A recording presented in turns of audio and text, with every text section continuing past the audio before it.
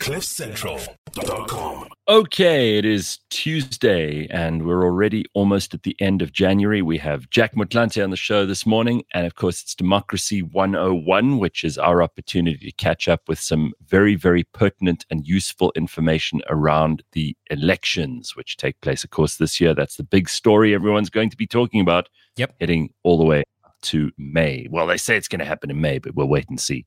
So one of the things that I'm always excited to do is to speak to, and you don't need an excuse, really, but they've published a whole bunch of research, which makes this very timeless. But Dr. Frans Cronje, who's with the Social Research Foundation, they are a South African think tank established in 2021 to promote democracy and sound public policy. They do very interesting research, and they've been asking South African voters about political parties, the upcoming election, the future of the country, and so many other things. So let's welcome Dr. Frans Cronje. Hello, Frans. How are you? Gareth, very well. And you? Very good. Morning, Frans. How are you? Very well. Nice to meet you. And Gareth, it's always wonderful to see you again.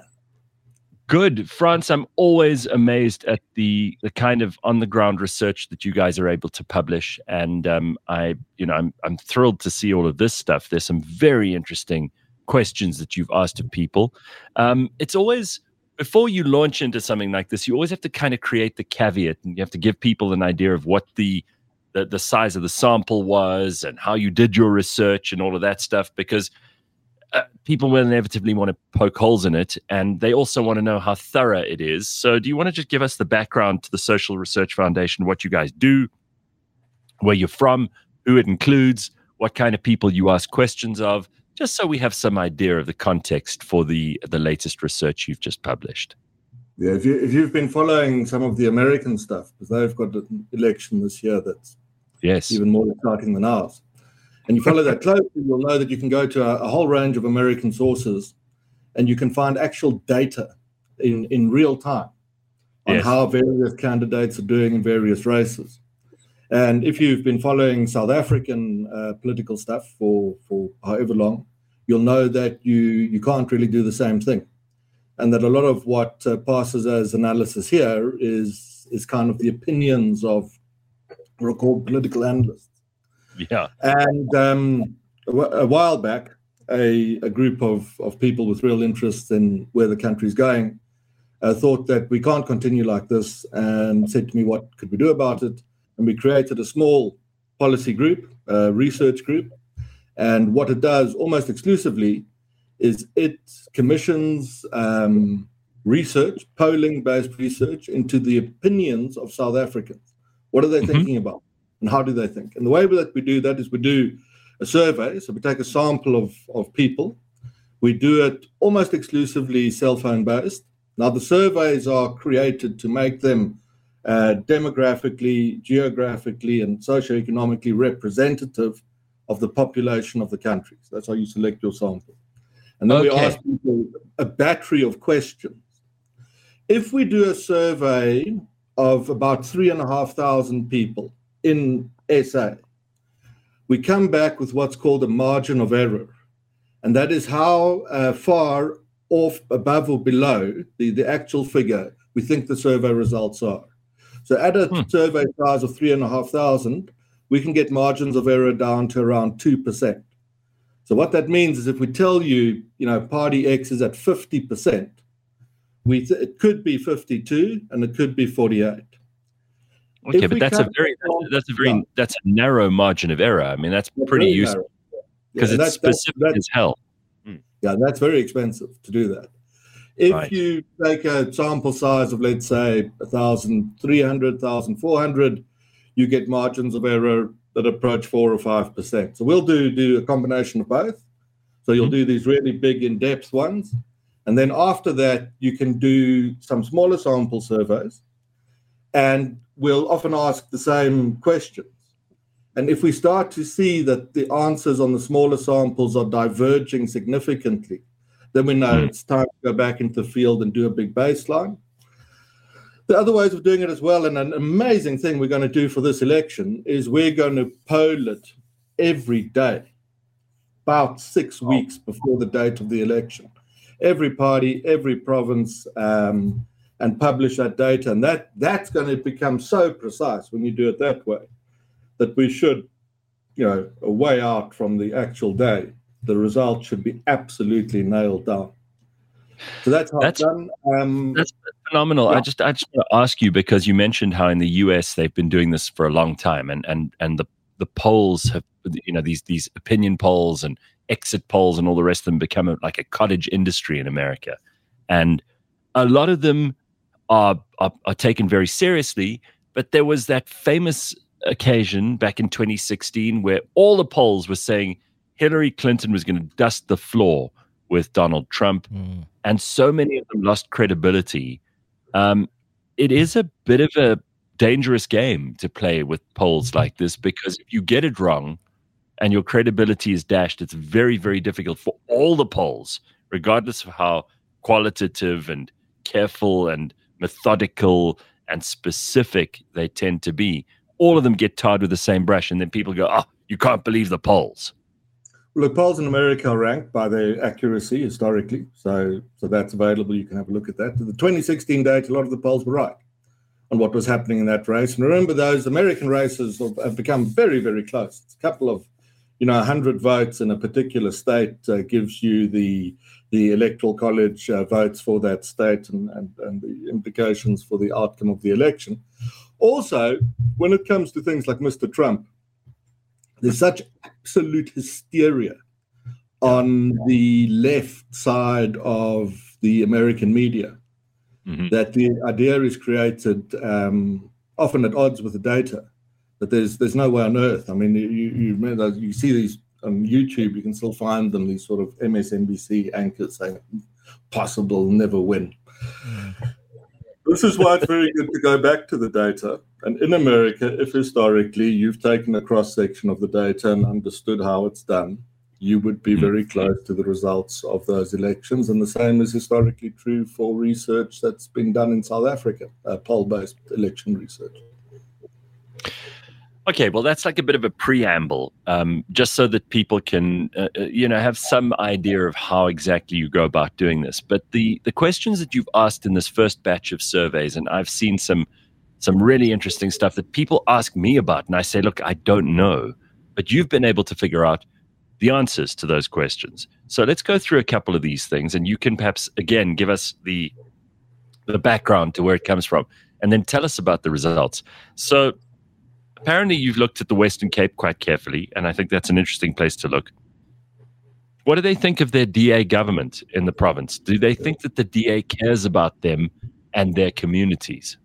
Yeah. Look, what we try and understand more than what the election result is, which actually isn't our focus, is what motivates the voting behavior of people. That now, because it happens to be an election year, but broadly after election years, what motivates behavior in the country, and opinions, protest action, all that sort of thing. So in the Western Cape, the DA is solidly consolidating its position. I'd thought that we'd see what I call the coloured nationalist parties starting to make a run into the DA ranks in the Western Cape, but we're not seeing that. Instead, we're seeing a variation on that. Is that like the Patriotic Alliance, for example? Yeah, it's like Gayton and his PA, and he's a big personality, and he's actually, in my experience, a very capable political thinker. See what the on-the-ground strategy is and how that translates.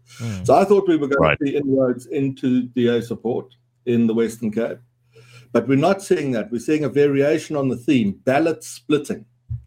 In the province itself, the DA is stronger on the provincial ballot, because remember, in an election, you vote on your provincial ballot and your national ballot.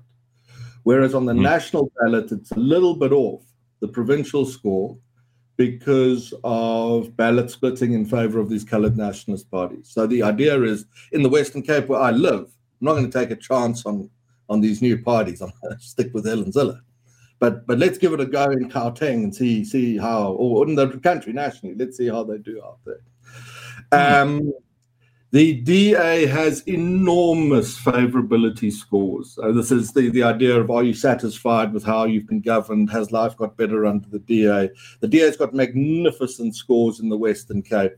amongst white voters, amongst Western Cape coloured voters, and amongst Indian voters, and fine scores amongst what were resident, not immigrant, black voters. But where you have an immigrant voter who came from especially the Eastern Cape into the Western Cape in pursuit of a better life for all, that voter is deeply hostile to the DA. The voter regards the DA as having failed them, and that voter, of course, regards the ANC as having failed them, because you've now immigrated out of an ANC province very often.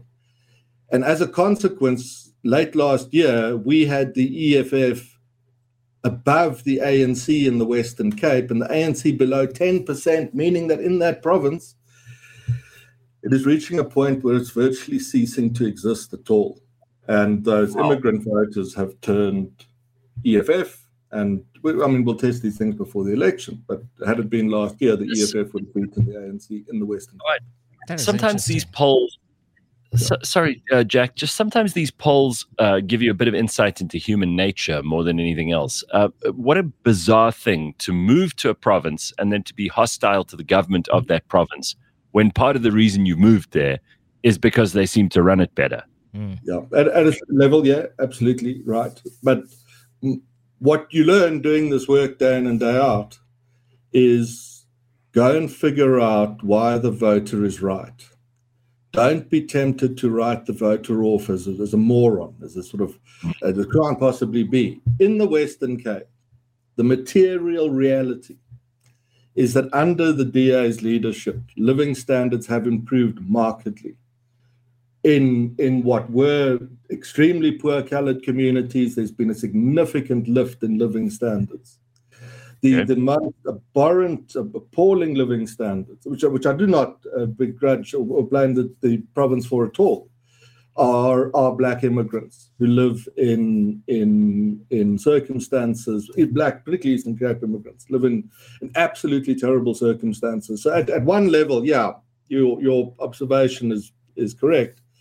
At another level, voter opinion will very often reflect actual hard material reality. And in that respect, the DA government in the Western Cape has a very difficult strategic challenge, because should it succeed, it has no control over national policy or taxation or labor policy, or any of these things that are so important to attract investment. Should it succeed to a great extent, and it absolutely, I think, in my experience, does as much as it can to raise the living, provide the housing, the services to Eastern Cape immigrants, the flow will accelerate. And the DA, of its own economy, doesn't have the resources to be an alternative an alternative economic option for the millions of desperately poor people who live in the Eastern Cape. And if you actually just put yourself in that position, you sit in these meetings, you've got limited resources. How do you actually assign them effectively? And it's very, very difficult. And I think the DA in the Western Cape gets that balance very right. But one of the consequences of it being a balance is that the DA is going to find it very difficult to crack the Eastern Cape immigrant vote into the province. However, it is a vote that is at a level and at a degree of importance that it's not going to challenge the DA's hegemony in that province.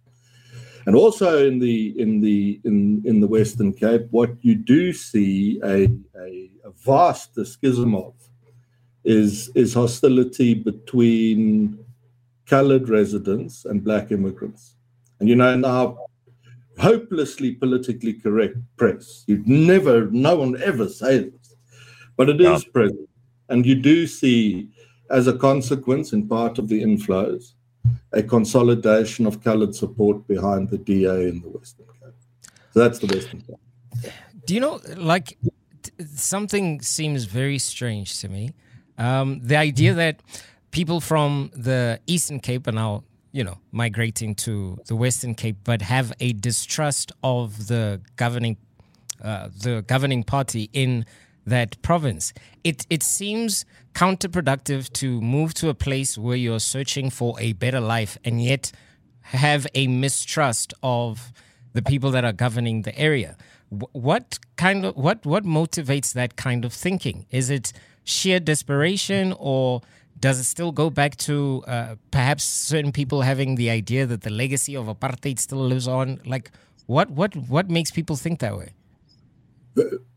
Most voter behavior in South Africa at its deepest depth is determined by the material circumstances of people and how those rise and fall. And if you are a black immigrant into the Western Cape, you are very much at the bottom of the socio-economic pyramid.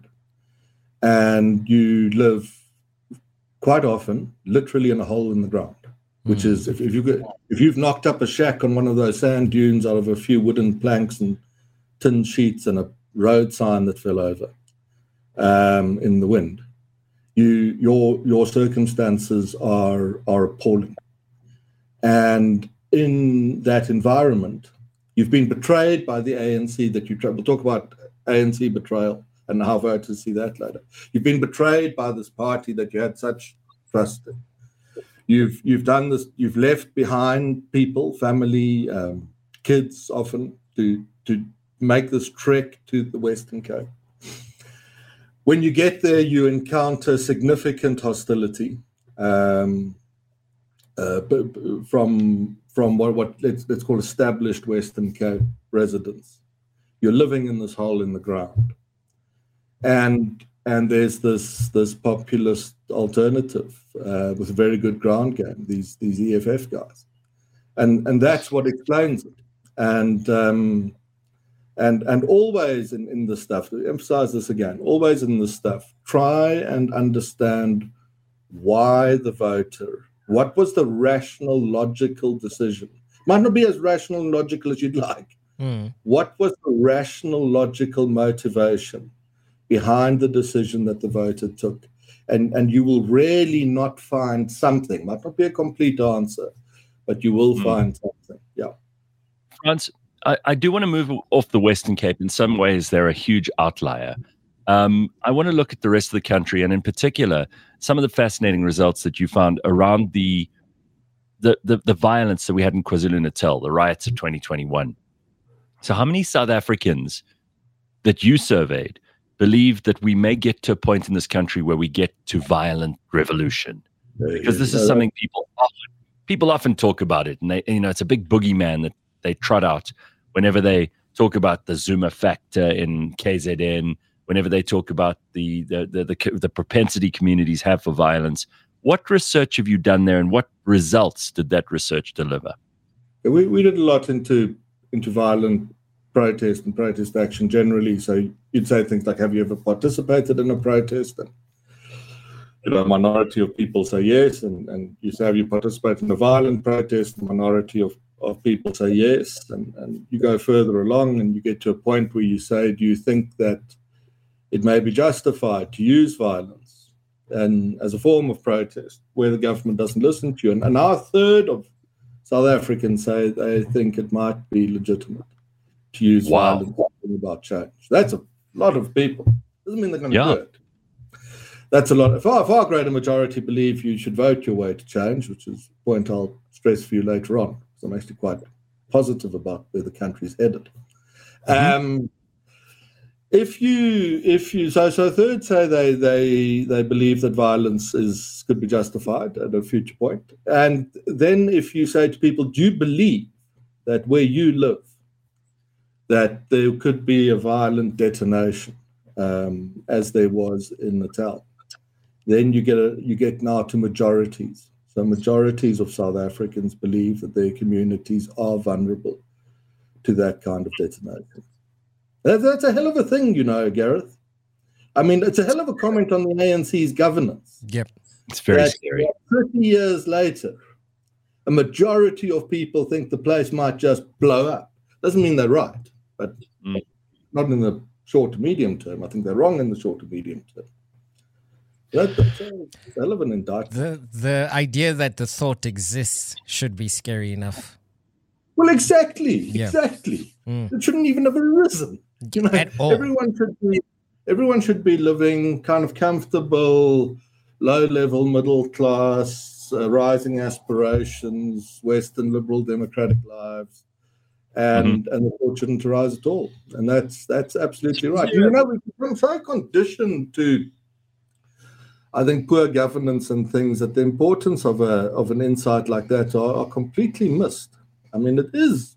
You actually just stop and think, what happened that this view would take hold? Yes. So, Frans, just if you broke that down and you said, well, these people who believe that we may get to a point where violence becomes a part of the equation, is there a split politically between the supporters of the EFF, ANC, DA, Freedom Front, all of those? I mean, where are these people mostly coming from, or is it across the board? It's across the board. Middle classes are particularly anxious of this. Poor communities experience this all the time, of course. Now, behind this, there's actual protest data you can measure. And what that shows is that the number of protest actions in the country, going back a decade or so, is up about 500%. But more important, the proportion that are violent has risen from 10 to about 30%. Now, that is very important, because what we are seeing is the beginning of a protest movement. Now, when this goes 15 years back, now I used to be part of a team, and when we got our hands on that early on, it was part of the information we used to make a 2012 call that we thought the ANC would lose its majority in 2024. Right. And the reason why that little rise in protest caused us to believe that was this reasoning. Initially, after 94, the ANC did record in the first decade a vast improvement in living standards. It doubled the number of people with jobs. It built 10 formal houses for every shack. If you've seen me ever on YouTube before, you've heard this. It did really well. From about 2007-8, that stagnates, and living standards stagnate, and then they actually begin to decline in many respects. What happened is we saw ANC voters starting to appear on the protest stage. Now, there's a political theater, and it has lots of stages, and one of those is you can vote, and then one of those you can protest. These guys rocked up on the protest stage. And that was the ANC's last chance to save itself a decade ago. Because what those protesters were beginning to say was please listen to us. We were very grateful for the ANC and what it's done, given, the history. But things aren't working out, and we need you to pay attention. And the ANC, of course, did not. Right. It disregarded it. It wrote it off. There were silly statements by senior policemen and politicians. We won't tolerate this kind of anarchy. Famously, the police shot Andries Tatane in Vicksburg in the chest with a shotgun virtually live on the state broadcaster's evening news bulletin. Yeah. And what you could see is, if you saw that kind of thing, good Lord, and you saw the ANC from close up, you realize they didn't give a damn about what was happening. And if you study these things and know them well, you'd know that what's going to happen now is the protests are going to get more, and they're going to get more intense. So we made all those calls, and absolutely spot on, and still part of that team before Natal blew up, and we made the call. It's going to blow up in Natal several times. Made that call. But we didn't think South Africa would descend into a North African conflagration. The reason for that, South Africans are very worried about the future. Hang on to this thought a bit. Political change follows the line of least resistance in any society. People will do the easiest thing to change it. You only pick up a rifle and shoot the dictator in a blow-up when every other option has been exhausted. And ANC supporters were resorting to protest because it was the easiest, simplest, lowest energy, lowest cost option they had. But because the ANC utterly disregarded that, what was going to happen is the protest would reach a peak where the cost of the protest for the protester becomes very high. You know, if you're sort of wealthy and live in a Gulf estate, when the country blows up, you hunker down with cases of Chardonnay and sort of wait. When you're not that, if you live in one of these holes in the ground, which is how you should describe the living standards of a lot of desperately poor people, what happens is your shops are looted in the first evening. You can't get hold of basics. You can't go to work anymore. Your kids are out in the streets where they're going to be shot by a policeman. It's horrific what happens. It's not just, oh, we waited out and, you know, your friend in London says, are you able to make it? But Frans, you said that... what happens then, let me finish. What happens then is the line of least resistance becomes new political options and going back to the ballot box. And we have just, I think, hit the peak of the protest. Well, we're near the peak. We'll still increase, but we're near the peak. And we're starting to see a flood of return to the voting stage. And inside the ANC base, it's polling at 50%. We'll get to that. Inside the ANC base today, we can see 1/3 of its remaining voters. So it's got 50%. So let's say 1/3, 17% or so of them. Mm-hmm. 1/3 are answering every question the same way as the DA supporter does. And they are getting ready, not necessarily to go to the DA, but they are no longer ANC supporters. They're no longer ANC believers. They don't believe in the values. They're now ANC voters only, nothing else. And this protest movement heralded, which has now begun to herald, which it was always due to do, the return to voting.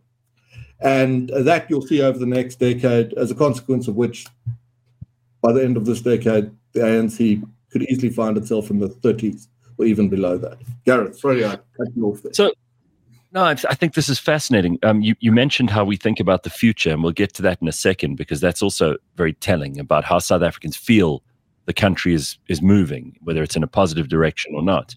But based on what you just said now, these people who are slowly, they're losing their belief in the ANC, and you said the return to the polls is going to be, this is good news, because for a long time we thought that voters were apathetic, particularly young people. We're worried that they're not going to go and vote.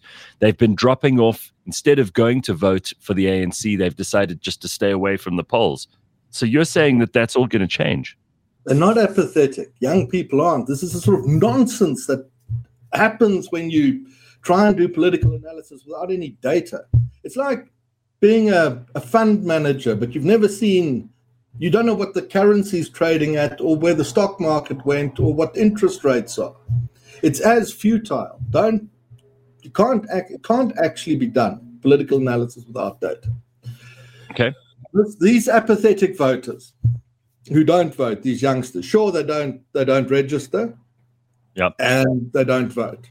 And so sort of terribly important people, so they're very stupid, you know, if they were only more like us, they'd know that they need to vote. So we tested voter opinion and apathy. And what you find is quite sobering. So you say to these youngsters, I mean, I greatly simplify the process, you know, how do you feel about the country? They say it absolutely sucks. Will your life get better? My life's going to get worse. And you say to them, well, are you planning to vote? They say never. They won't vote. You say, might that change in the future? And they say no. And then you say, well, to think very hard, is there anything that could happen in the country that would make you vote again? And they say, yeah, if I start to see material circumstances improve, I'd reconsider. And then you say to them, but don't you chaps sense some sort of contradiction here? On the one hand, you say you won't vote, you'll only vote if things get better, but voting is the way to make things better, but you're not going to vote. Isn't there a contradiction? That chap says to you, absolutely right, there's a contradiction. And then he says something that you must have great respect for.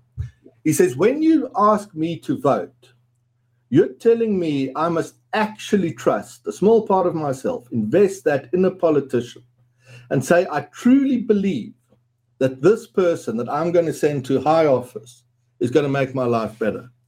And I've been betrayed so often. These people have lied so much. I'm not prepared to do that. Now, go back to my earlier advice to you. If you're living, you're one of these kids, you're in a sand dune shack hole in the ground. Mm-hmm. Put yourself in that position. What would the leader of Party X tell you to make you believe that with confidence that within 5 years of you voting for that person, you will no longer live in that shack? You will have a job, you'll be moving. If you cannot do that, it's very difficult to get that youngster to vote for you again. And I think you've got to respect that view. This guy's not apathetic. It's just a horrific life and massive political betrayal. And so young voters are going to be, young voters may begin to return if established voters, this is what the hard reality, this is how it will be. Young voters may begin to return at a point where established voters put in place a government that replicates the living standards trends that the ANC secured in its first decade after 1994.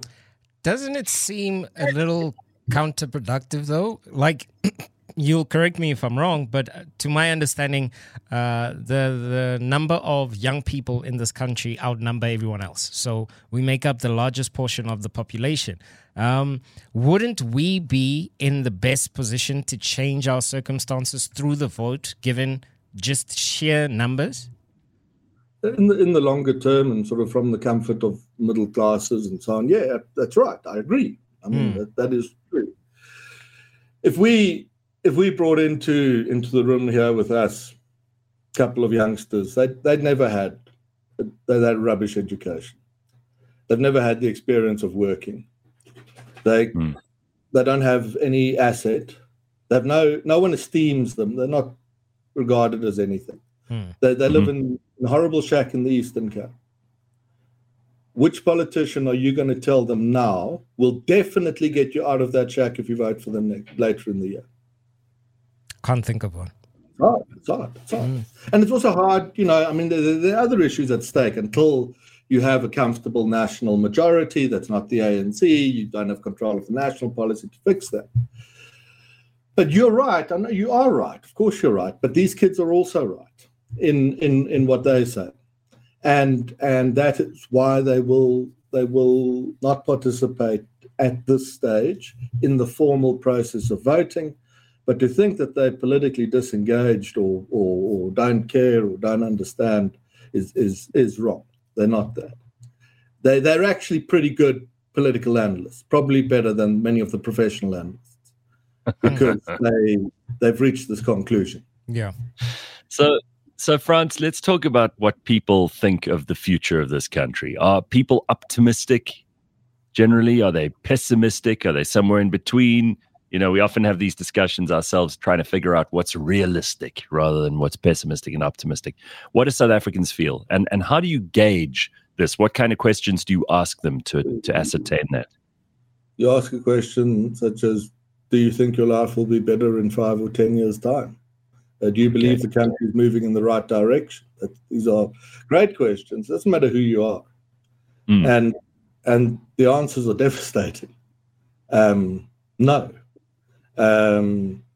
Very small minorities of people believe that their lives will be significantly better. Even people who still vote for the ANC believe that their lives will get better. So there is a national sense of Great Depression. I think the way to think about it is to split that into categories. If you're the chap who lives in the hole in the ground, on the 5-year view, you're completely right, because it's not going to get substantively better for you. I mean, there's no point in lying to the person and saying it will. Yeah. However, if you sit in the relative comfort of the middle classes, the situation is far more complex, even though the depression is perhaps as advanced. Number one, we are a free society in which the political process is working exactly as it was designed to and working well. There you read this stuff, nonsense again. The political system's failed, democracy didn't work, 94 was a mistake. No, that's completely wrong. We became a democracy in 94 so that if we reached a point where we were badly governed and the government didn't care, people would have the ability to change it. We are very far down that road. The cities have all fallen to the opposition, or they could, depending on how the negotiations went. If only urban people voted, the ANC would get 30% today. Wow. Amongst people who have graduated high school or have a job or own anything, the ANC is way below 50%. It's lost that aspirant and established middle-class market irrevocably, and it will never get it back again, not the way that it behaves. So would you say if you met someone and they have even 20 Rand in their wallet, they're probably not voting ANC?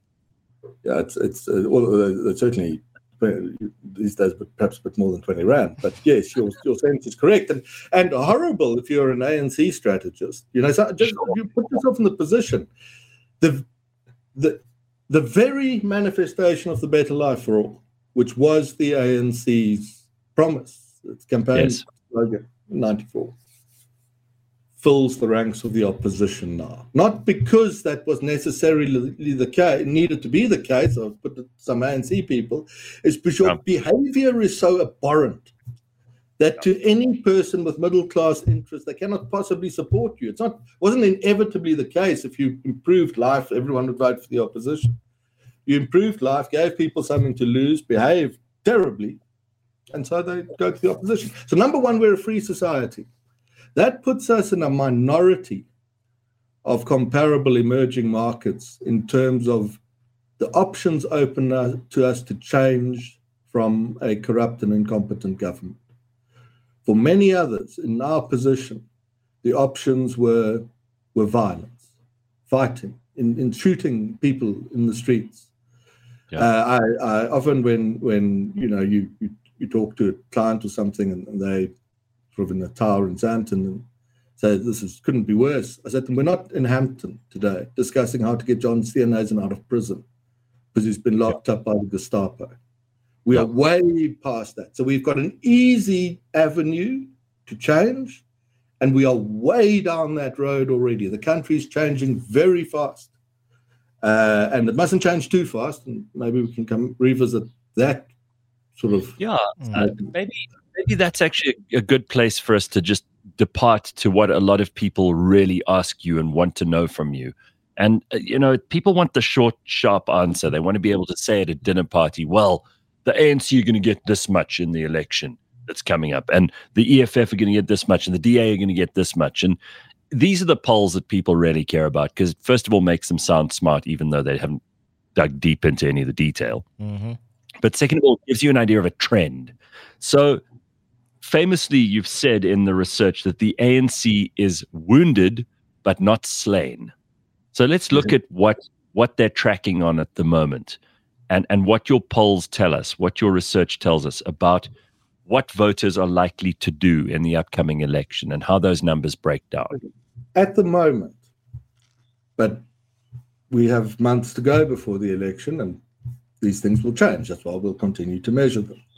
Sure. At the moment, in line with the averages of last year, you have the ANC just short of 50%, 46, 47, 48.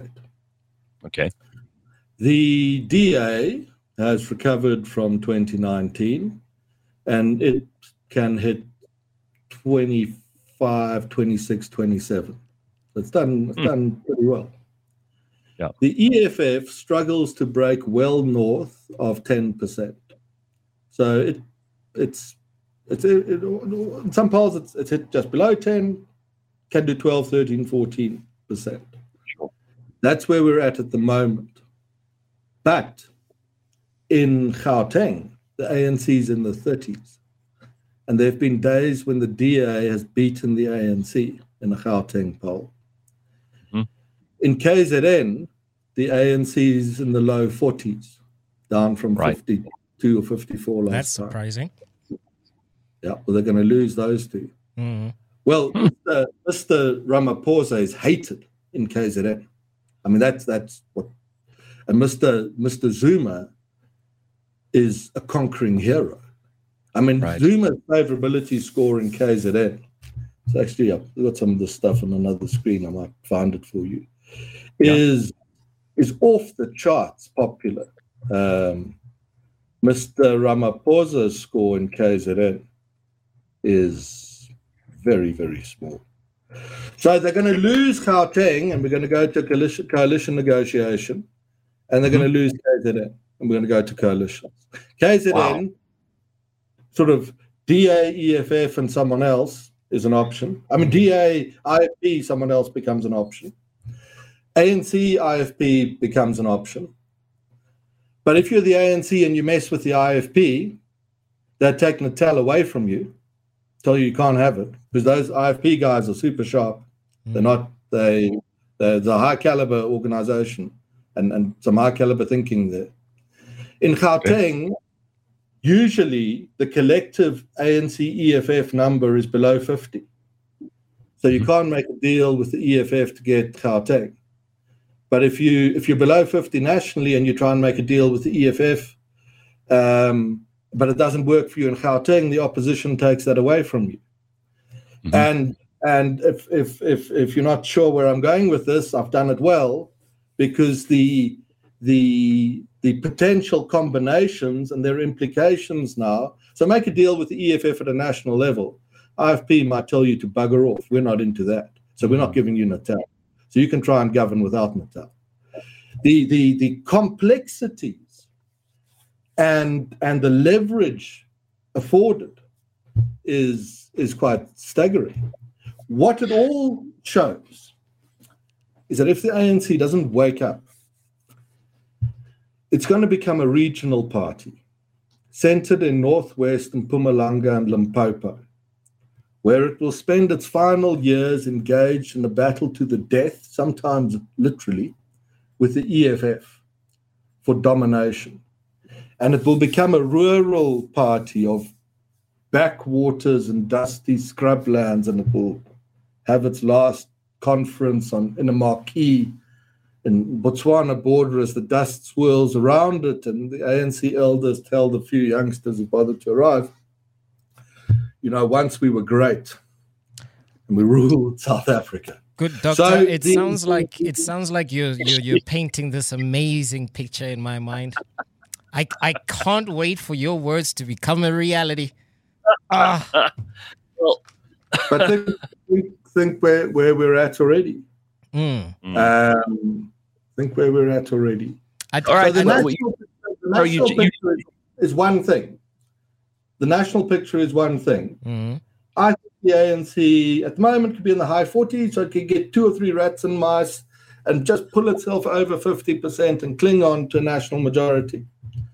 But that's the equation without understanding the complexity of taking Gauteng and KZN away from it.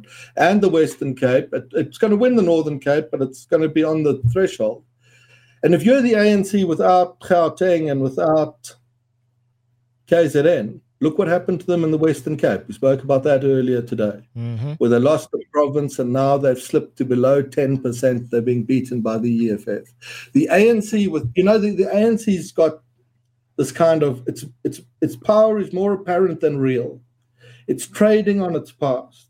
This great, powerful organization, Africa's greatest liberation movement, Mandela's Rainbow Nation, the sort of leader of nations.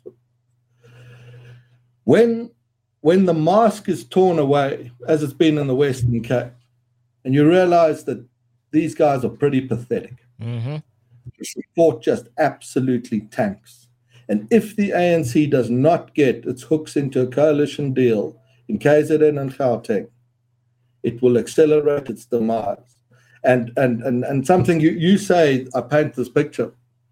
I'm simply following the line of evidence. And you will agree with me that very few political analysts anticipate in advance dramatic changes in the conditions of countries or economies. They're always surprised by it. Didn't see it coming. North Africa, global financial crisis, the Africa 94. The reason is that they are not bold enough to take the nascent initial trends in the data and on the balance of probability, say this is, and with a proper appreciation of history, the likely evolution. And the risk in even what I'm saying to you, saying earlier, I think the ANC can go down to the 30s by 2029, is to vastly overstate their strength. And once, just imagine that the ANC, when the mask is withdrawn and people realize it's not powerful at all, and it's actually pretty pathetic, how quickly the evacuation of support out of that party could accelerate. Yeah, sorry. So where's the support going to go? Because I think there are a lot of, you call them rats and mice parties, and there really are extra, parties that have come onto the ballot, and who knows how long this ballot paper is going to be at this point. People are asking in the comments about Rise Mzansi. People are asking about Gayton McKenzie. People are asking about Bosa with Musi Maimane. Who should we be looking at? Very easy. The answer lies in front of you. We're a free society. If we remain that, and I think we probably will, although it's not assured, the politics will reflect the structure of the society and its cultures, not narrowly ethnically defined, but its political cultures. The reason why we used to think in terms of a big majority party that could tell us all what to do is because for 400 years, people were not free to choose their leaders. Right. The ANC's dominance after 94 was a continuation, just the momentum that was always due to break up this moment when lived experience of apartheid was overwhelmed by concern at current material circumstances. We're now at that point. So the politics will evolve to reflect the society, and it will therefore look like this. We will have a party, probably it might be the biggest or will rival for the biggest, got about 30% of the vote that represents the cosmopolitan, urban, aspirant, emerging and established middle classes. They live in cities, they have jobs, they're quite well educated. The DA is cornering that market. Our second party, it might be a bit smaller than that one, it might be a bit bigger, it's going to have 25 to 30%, will represent the people that sit on the fringes of that world. It will be a poorer voter, it will be a more Africanist, slightly nationalist party, and you will track its existence to, either it will be the ANC or it will be what happened in the aftermath of the collapse of the ANC. Right. The third biggest party will be about a 10 to 15% radical left party of sort of students, youngsters. Students can get very carried away sometimes at universities. In the 1960s, the students burnt down Paris. These radical kind of idealistic Marxist activists, they go through that phase until they get a job at Goldman Sachs. Mm-hmm. And then they suddenly decide... Well, they pretend they become these champagne sort of revolutionaries. That's going to have about 15%. And I've given you 30 in this cosmopolitan group, a 30 in the Africanist group, that's 60, 15 in the leftist, that's 75. 25 is going to be a wide array of special interest parties. So There might be some ethno-nationalist ones, language-based, that sort of thing, what Mr. Zuma is trying to create in Natal. Be a couple of those. There'll be some religious right parties and some Islamist parties, and the anti-vaxxer and reptiles live on the moon party. And these parties will have 1 to 2 to 3 to 4% each, and they're going to make up the balance of the 25. And out of that, we will craft a government, which means, you say this to a bank here, Paul, so you can't get a dictator, someone who the CEO can talk to and decide how to govern the country. But that's because they live in this past South Africa, which is coming to an end. And there's this new fragmented politics, because that's what the country looks like. And it's normal, because most of the world is governed like this. In the Bundestag, the biggest party has 20 or 30%. In the Knesset in Israel, it's the same, and lots of tiny little ones. And you make these deals and negotiations, and it's a bit messy, and it can be shambolic. And South Africans, the middle-class South Africans, who say the world has ended, we've fallen off the precipice, the end is upon us, as a gaze out onto the golf course. Yeah. The answer to them is that, yes, it is shambolic, like we saw in Johannesburg. Yeah. But be grateful that we're not shooting at each other in the streets, because that is how other emerging markets have got into serious trouble, had to bring about the political change. And so I was telling you why I'm optimistic. One, the political system actually works, because it saves us from that. We must be grateful. Yeah. Second reason I'm optimistic is public opinion, contrary to what you read in the mainstream media, is centrist and pragmatic. 8 out of 10 South Africans agree on the core of values and ideas that are needed for the country to be a success. And we are very lucky that's the case. It could have been different. They agree. Thirdly, the ANC, as hopeless as it is, and you don't say more, it's not printing money. And that is remarkable, because the playbook, if you're a Marxist-inspired Soviet East German house African liberation movement that came to power after colonial rule and faced losing power, you turned to the printing press. And the reason you did that is you wanted to create inflation. And you wanted to create inflation because you would destroy living standards. And you create mass anger and populism. You could harness that to destroy the political system and become a dictator. The ANC is not printing vast volumes of money. Out of, in its corners, a sensible and pragmatic and sort of decent understanding of the damage that this would do, even though it might offer it a short-term lifeline. Between these factors, and there are others, if you're sitting, not in a hole in the ground, your life is terrible. But if you're in the comfortable South African middle classes, we've got these 3 cards to play. Peaceful and democratic change, if we invest in it. Pragmatic populace, and at this stage, not Disneyland economics. Mm-hmm. If we cling to these 3 resources and invest in them and guard them and make sure they're not taken away by people who would seek to do so, then on the balance, not because you hope or fear, take those ideas away. Then on the balance of probabilities, the odds are that South Africa is going to have a much better 10 to 20 years ahead of it than what it's the 10 years behind it. At the very least, what I'd say, and I'm not saying all eggs in the basket and kumbaya and wonderful place. I'm not that guy. You know that. I'm sure. Hard.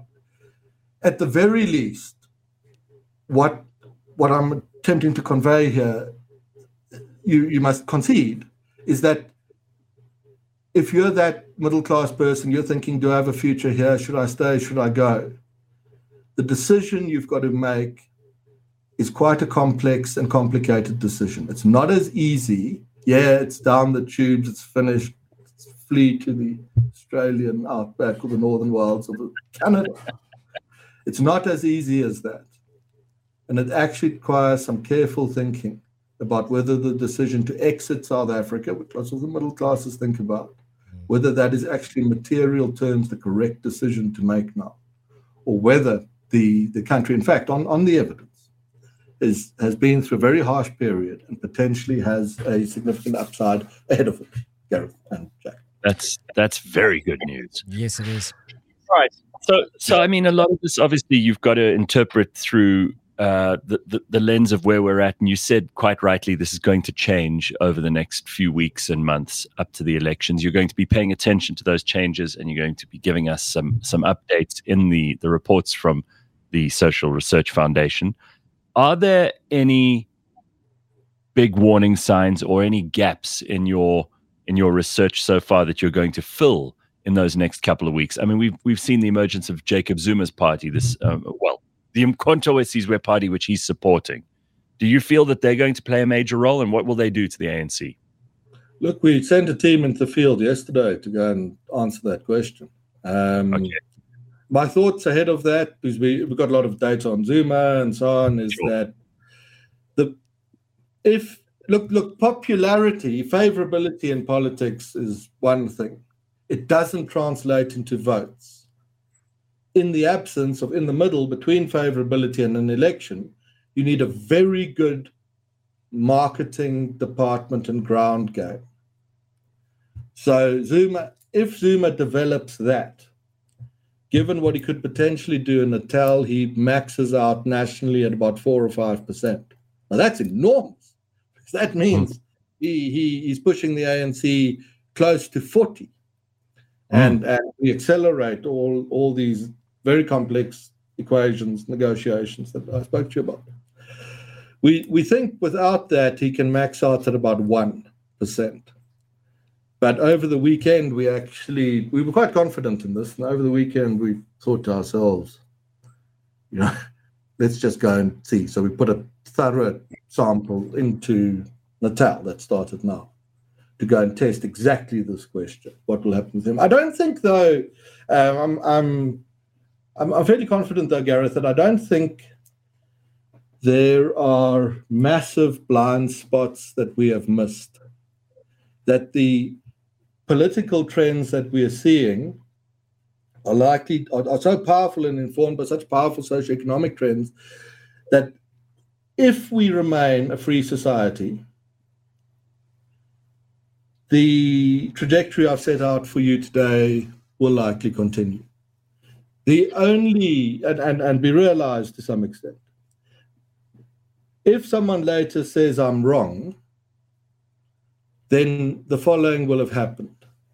Either money was printed in a desperate attempt to hold back the inevitable defeat of the ANC.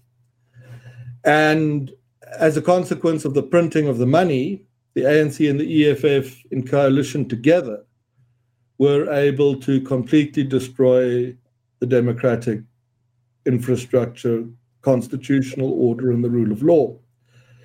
And we never got to another free election. And it's because we couldn't have that election, properly free one, that the picture I've sketched for you today didn't realize itself. And there's a risk there, of course, that might happen. I'm not naive on it. I think you should be well hedged on South Africa because of the seriousness of that risk.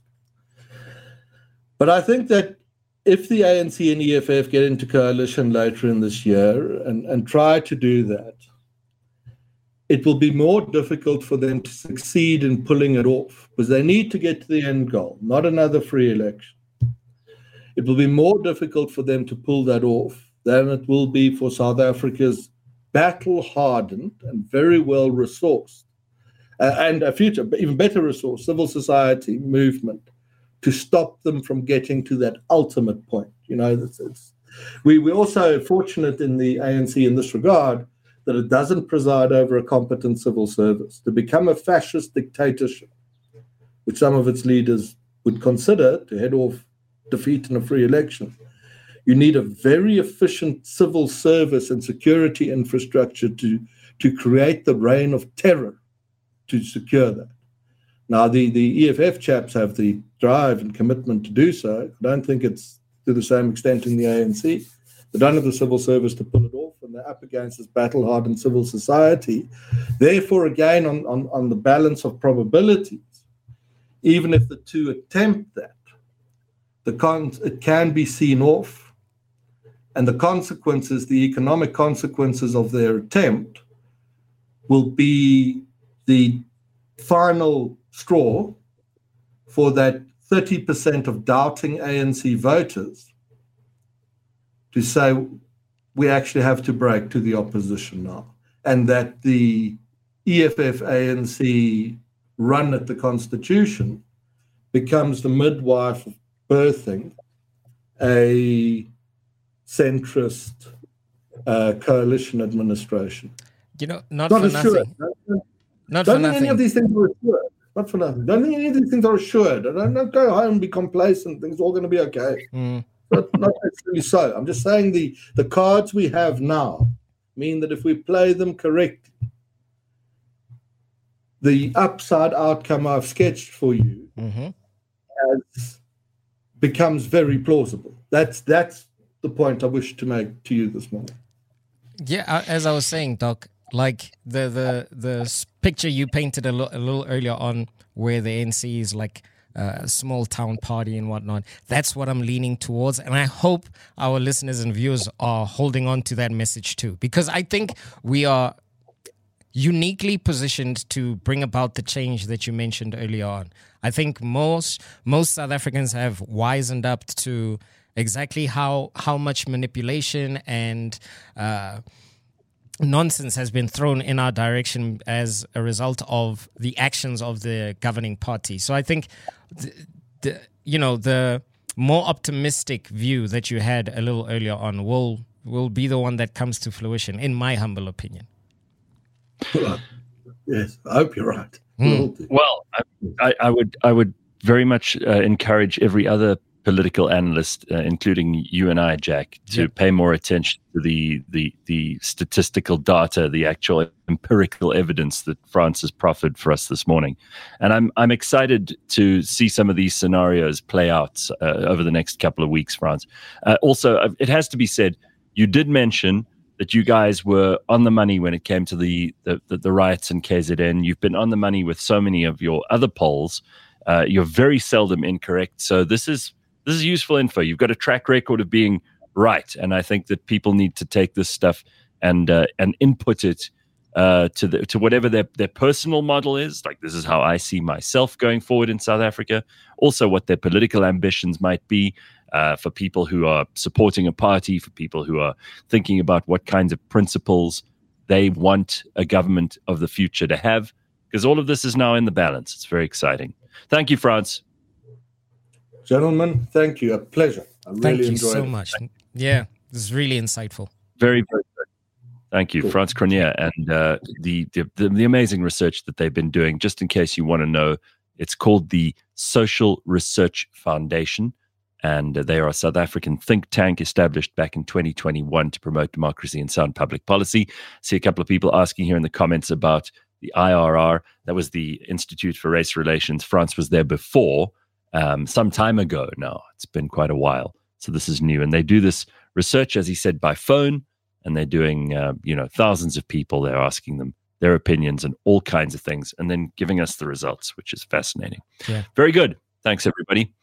We will see you on Democracy 101 in a week from now, but we'll see you on the show again with our interview tomorrow to Miss Graham Codrington. Cheers. Be good. CliffCentral.com